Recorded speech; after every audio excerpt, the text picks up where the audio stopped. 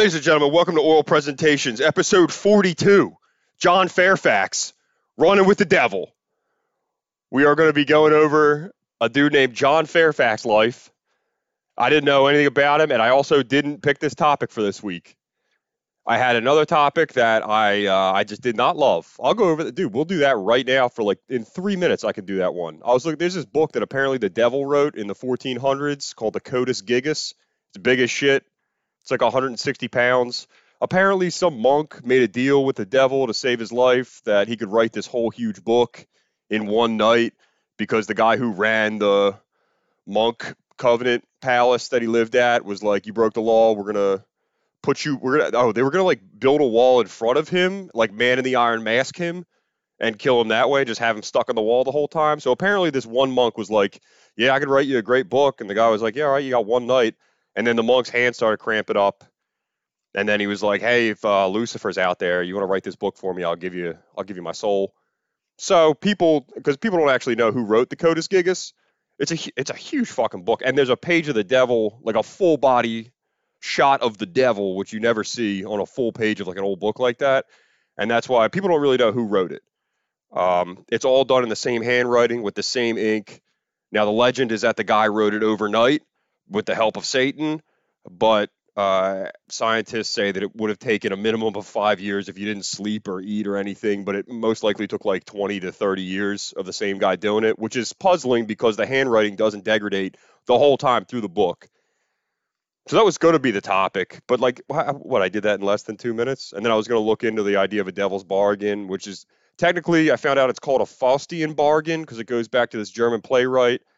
And so that's like a technical, I mean, that's a term if you want to learn it. Faustian bargain is a smart way of saying devil's bargain. But that was going to be the whole thing, you know? Where we at? It's 2 minutes and 5 seconds. Anyway, so I was like, how do I make this bigger? What am I going to do? I was looking at like different Twilight Zone episodes that did like the devil's bargain motif, but it felt like I was stretching, man. So my sister actually hit me up and was like, yo, did you see there's some comment that says John Fairfax? And then I looked it up. You should probably read that guy's story. So I didn't know whether I was going to do the Codex Gigas or what. And then I just on a whim looked into John Fairfax. And I think the dude's name on Patreon is just Chris. But yo, what a pick and a half for a Monday, Chris. So yeah, I mean, technically we already did the Codex Gigas. You guys know all there is to know about that. And it's just a book. I couldn't find a way. There was a couple museum fires and stuff. But it's like, how are you going to blame that? You're going to call it the Devil's Bible. But then it's like, it just hangs out in Sweden. So my sister told me about John Fairfax, and I looked into it. I was like, yeah, we are going to Colonel Sanders this guy's life because, all right, John Fairfax, what he's known for is that he was the first dude to row across the Atlantic Ocean by himself. That's what he's famous for. That's nowhere near the most interesting part of this dude's life story. So we're going to go ahead and run down John Fairfax on a Monday, episode 42, Running with the Devil. It's kind of like if Hemingway learned how to row a boat, although I don't even know enough about Hemingway to make that call, but he just feels like a wild, adventure-y kind of character. So I'm just going to tell you guys the story. It's pretty great. There's some highs and lows, but John Fairfax, Running with the Devil. Here we go. All right. John Fairfax was born May 21st, 1937 in Italy. Now, he's not Italian. He had an English dad who worked for the BBC, and he had a Bulgarian mom, right? So, to give him some discipline when he was a kid, his Bulgarian mom was like, yo, why don't you be part of the Italian Boy Scouts? So John Fairfax was like, okay. And then he was doing the Boy Scout thing, which was nice. He learned about nature for a couple years. And then he got into an argument at like a Boy Scout camp and grabbed the Scoutmaster's revolver and then shot into the hut that had the other Boy Scouts in it. And then, I mean, that's enough trouble. John, you're kicked out of the Boy Scouts. That's it. You got to go. That was his short-lived Boy Scout career, and afterwards his Bulgarian mom was like, we got to get the fuck out of Italy. John, you can't be doing that. So they hop on a boat, and they head on down to Argentina. Come on, new start down here, John. You're still a young man. We can figure these things out. Let's make some new friends in Argentina. So living with Argentina with his mom for a second, and then he runs away to go live in the jungle by himself. I'll see you, Mom. Apparently, he was a big fan of the Tarzan comic book or TV show series and was like, I'm just going to go live in the jungle. I'll see you. And did that for a minute, couple of years. Now, he would come back to town to sell like ocelot skins and other things that he had collected for money to be able to survive. But yeah, 13-year-old John Fairfax living in Argentina jungle just because he likes Tarzan. All right.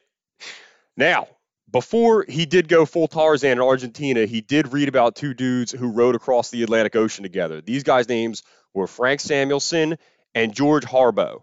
Now, this wasn't at the same time that it happened. Like Frank Samuelson and George Harbo got that done in 1896.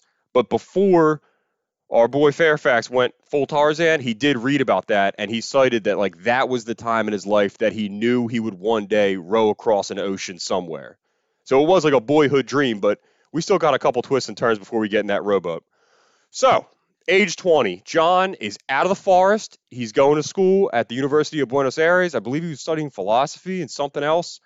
So he's also dating somebody, thinking about settling down, and she breaks up with him, and he doesn't take that well. That's tough for a young man. Does not take it well and attempts to commit suicide by jaguar, which is one way to do it, you know? I read that and I was like, what? Suicide by jaguar? He's like, yeah.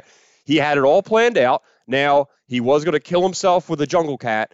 So he goes in to get killed by a jaguar, but he did bring a revolver with him just in case, he gets cold feet and he doesn't really, he wants to live a little bit more, which is what happened because that jaguar came after him and he shot that thing like it was an Italian Boy Scout. He went ahead and killed that jaguar.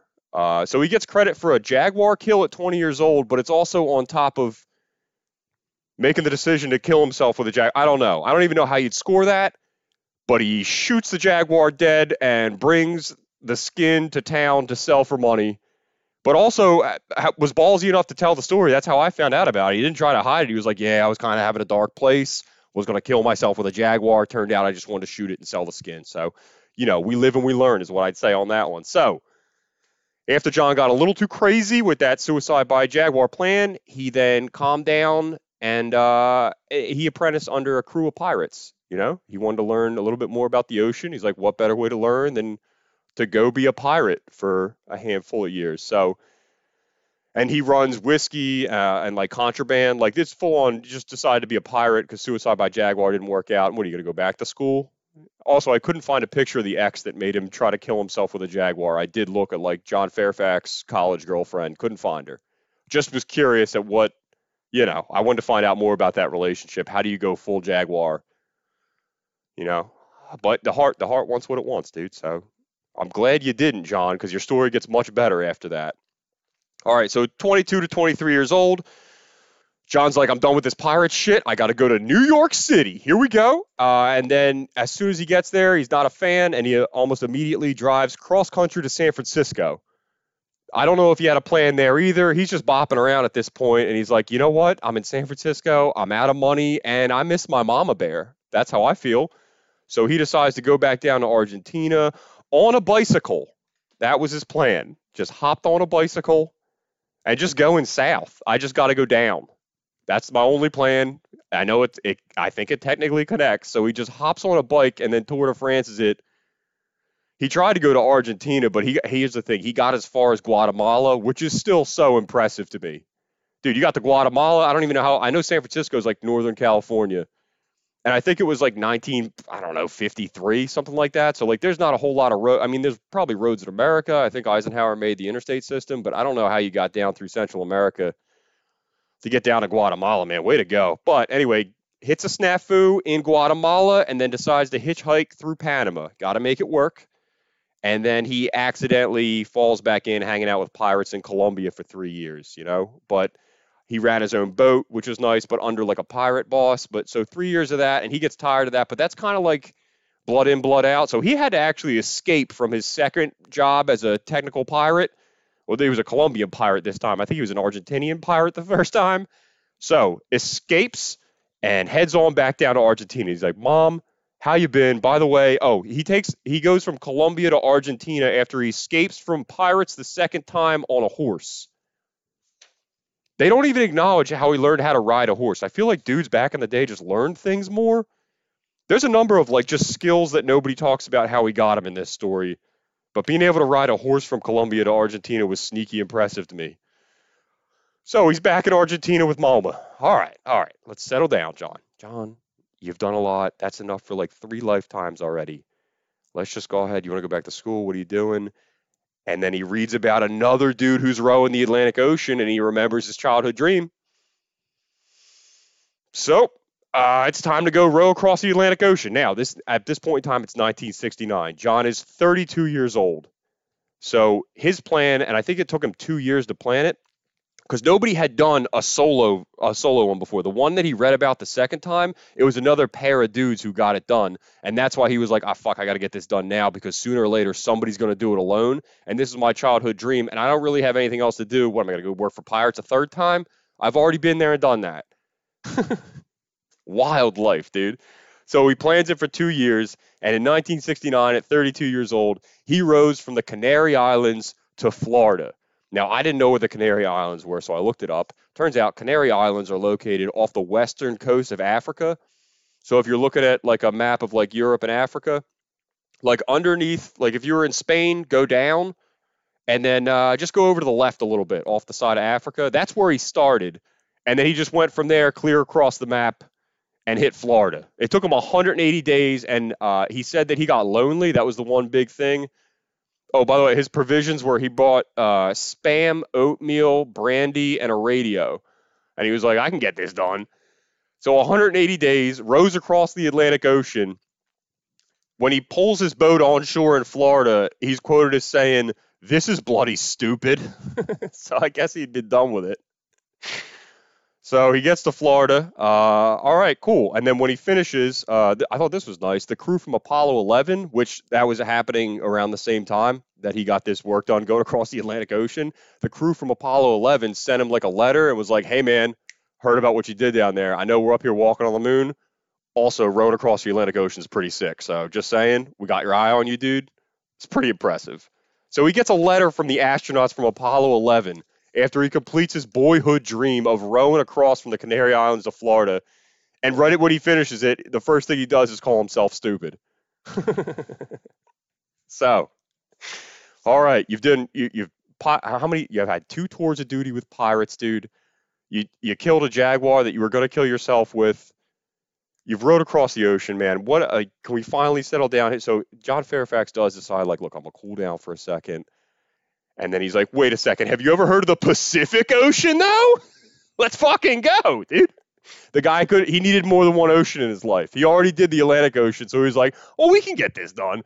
Starts planning how to row across the Pacific Ocean. But he doesn't want to do this one alone. He got really lonely for female companionship on the Atlantic Ocean thing. I don't know if I said this or not. He was like talking to Venus. Like he kind of lost his mind a little bit. Also, he ended up in Florida 20 pounds lighter than when he left the Canary Islands.